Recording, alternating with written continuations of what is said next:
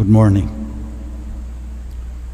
After years of studies in Rome, theology, parang sumobra lang yung nalaman ko eh. Tanong ka ko, kagaya ng kay Moses ngayon, who are you? What is your name? What am I to tell the Israelites? And God replied, Ego sum, qui sum. I am who am. Inisip ko, hindi naman sagot yan eh. Tautology yan eh. Inulit mo lang eh. You did not describe yourself. So, hindi ko maintindihan kung bakit. Kung ang Diyos pag-ibig, bakit maraming kasamaan sa mundo? Pinuntahan ko yung aming Superior General, si Father Heinrich Hikiren, SBD. Napakabait. Sabi ko, pag-uwi ko, hihingi akong pahintulot sa iyo. Dadaan mo na ako ng Germany. Bibisitahin ko yung Dachau. Dachau, malapit sa Munich. Concentration camp po yan. Yung nakikita ninyong retrato, yan yung pagdating ng mga Amerikano. Pinalayaan nila, yung susunod na picture, pinalayaan nila. Yung libo-libong nakakulong doon sa Dachau. Siyempre pagdating ko, parang museum na lang. Pero andun pa rin yung gate, andun yung mga crematorium. Yung crematorium, yung mga Jews, papapasukin, sasabihin, maliligo lang. Bathroom yun. Pero pag nasa loob na sila, isasara, sisingaw yung gas, patay sila. Tapos, dadalhin sa crematorium, gagawing abo. 6 million Jews. Hindi lang mga Jews. 11 million people, kasama ang mga gypsies, kasama ang mga gay, yung mga homosexuals, ang daming pinatay, pati mga pare at mga madre. May 4 na martyrs kami namatay sa concentration camp. Sa isang kalunos-lunos, nakakarimarim na pamamaraan. 4 na SBD martyrs, blessed na ngayon, malapit nang maging saint yan. Kaya, nung pagpunta ko sa Dachau, tinignan ko yung mga pangalan na kasulat doon. May ilan SBD. Tumulo yung luha ko eh. Mayroon akong mga kasamang missionary, martyrs. Kaya, naalaala ko yung sinabi ni Father Hikiren. Maliban doon sa mga German SBDs na pinatay sa concentration camp ang ginawang abo, kinuwento sa akin ni Father Hikiren. Nung sinabi ko nga sa kanya, who are you?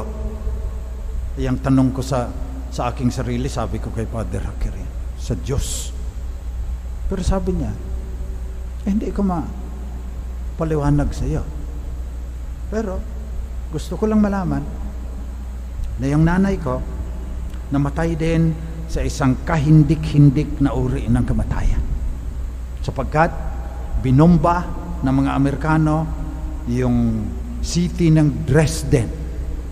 Yung mayroon silang uri ng bomba na hihigupin lahat yung oxygen bago sa sabog. Kaya yung nanay ni Father Hikiren, kagaya ng marami ding German, halos iniluwa ang kanilang baga dahil wala nang oxygen eh. Hinigup ng bomba eh, na 1,000 pounds na bomba. So nag-isip din ako, parang German din naman itong aking mga SBD confrere. German din yung milyon din na namatay. Anong uri ng Diyos ang ating pinapaniwalaan? Pagtapos kong magdaan sa Dachau at nakita yung mga crematorium doon, Nabasa ko yung si Elie Wiesel, Nobel Prize winner, Jew. Nagkwento siya na doon sa loob ng concentration camp, may 3 binitay, lubid, nawalan ng pananampalataya daw yung ibang mga Jews. Nasaan ngayon ang Diyos? Yung isang teenager pa, kasama ang mga teenagers noong dinlagay sa concentration camp, sabi andyan siya, nakabitin din, kagaya ng nanay ni Father Hikirin.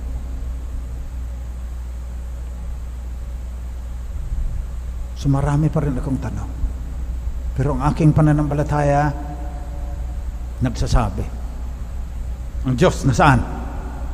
Andyan, naka-intubate, agaw buhay sa mga hospital dahil sa COVID. Andyan ang Diyos. Kaya kung umangal ako na ang hirap naman ng buhay, titingin ka lang sa krus. Yan ang gospel ngayon. May karapatan si Jesus na magsabi, "Come to me, all you who labor and are burdened, and I will give you rest." Malaking problema mo, binitin ako ng 3 oras sa krus. Pinagtaksilan ka ng nagmamahal sa'yo, akala mo tunay ang pagmamahal. Pinagtaksilan ako ng isa sa aking mga alagad, iniwan ako ng lahat ng mga disipulo, isa na lang ang natira. At ang pinakamasakit sa lahat, nakita ng nanay ko, 3 oras akong naghirap hanggang nagsabi ako sa Ama, "Into your hands I commend my spirit." Sa aking palagay, tignan mo yung universe, yung gumawa niya. Mahal kaya ako niyan? Yung bawat luha na tumulo sa ating mga pisngi, pinapahiran niya kaya? Bakit siya nagsasabi, "Take my yoke upon you and learn from me, for I am meek and humble of heart, and you will find rest for yourself"? Nagsuffer siya. So kung mga tao na ang gustong Diyos ay yung Diyos ng pagmamahal, at ang tanging naunawaan ng pagmamahal ay ang kumpasyon, mercy, yung Diyos natin, mga Katoliko, yan yung Diyos na hinahanap mo. Yun yung Diyos na hinahanap ko. Nakabitin, kasama yung mga binitay sa concentration camp. Naka-intubate, kasama ang mga mahal natin sa buhay na namatay na yung marami. Nakahandusay sa mga kalye, pinagbintangang drug addict, binaril, kasama, andon ang Diyos sa libu-libong mga pinatay. Huwag tayong mananampalataya para lang makatakas tayo sa mga kahirapan sa buhay. Doon, sa gitna ng kahirapan, doon mamahahanap ang Diyos.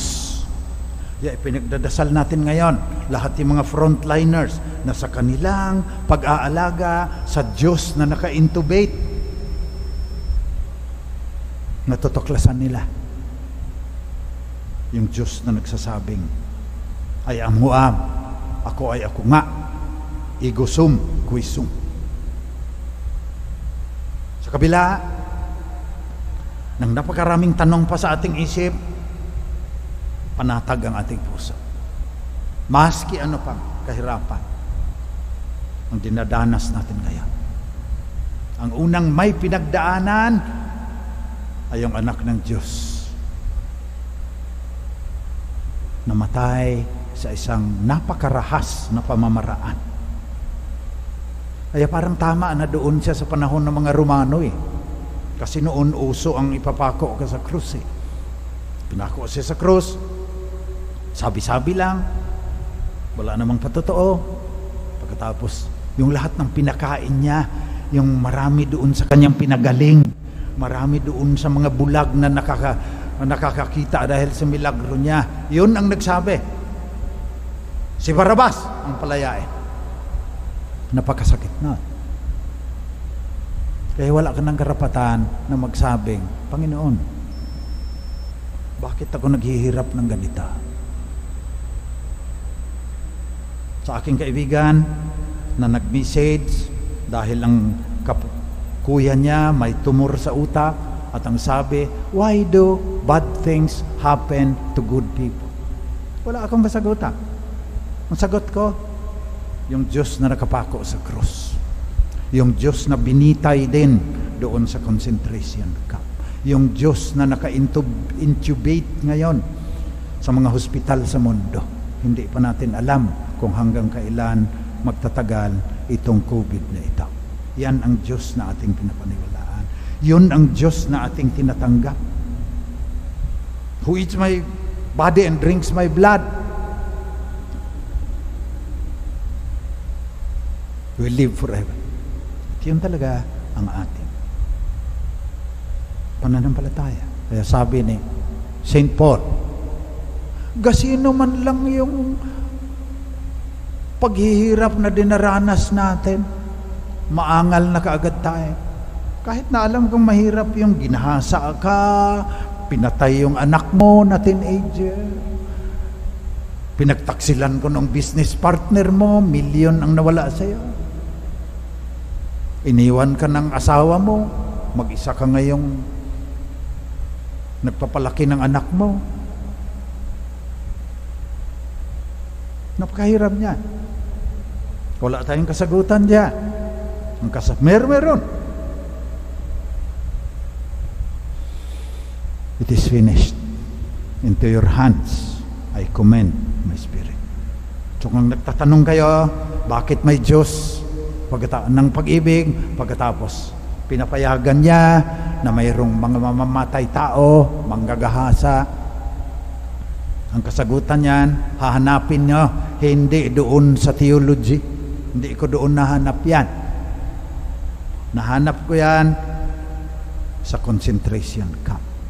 Nahanap ko yan sa mga sanggol na namatay sa Smoky Mountain 30 taon na ganoon. Diyan ninyo hahanapin ang Diyos ng pagmamahal na Diyos din ng katarungan.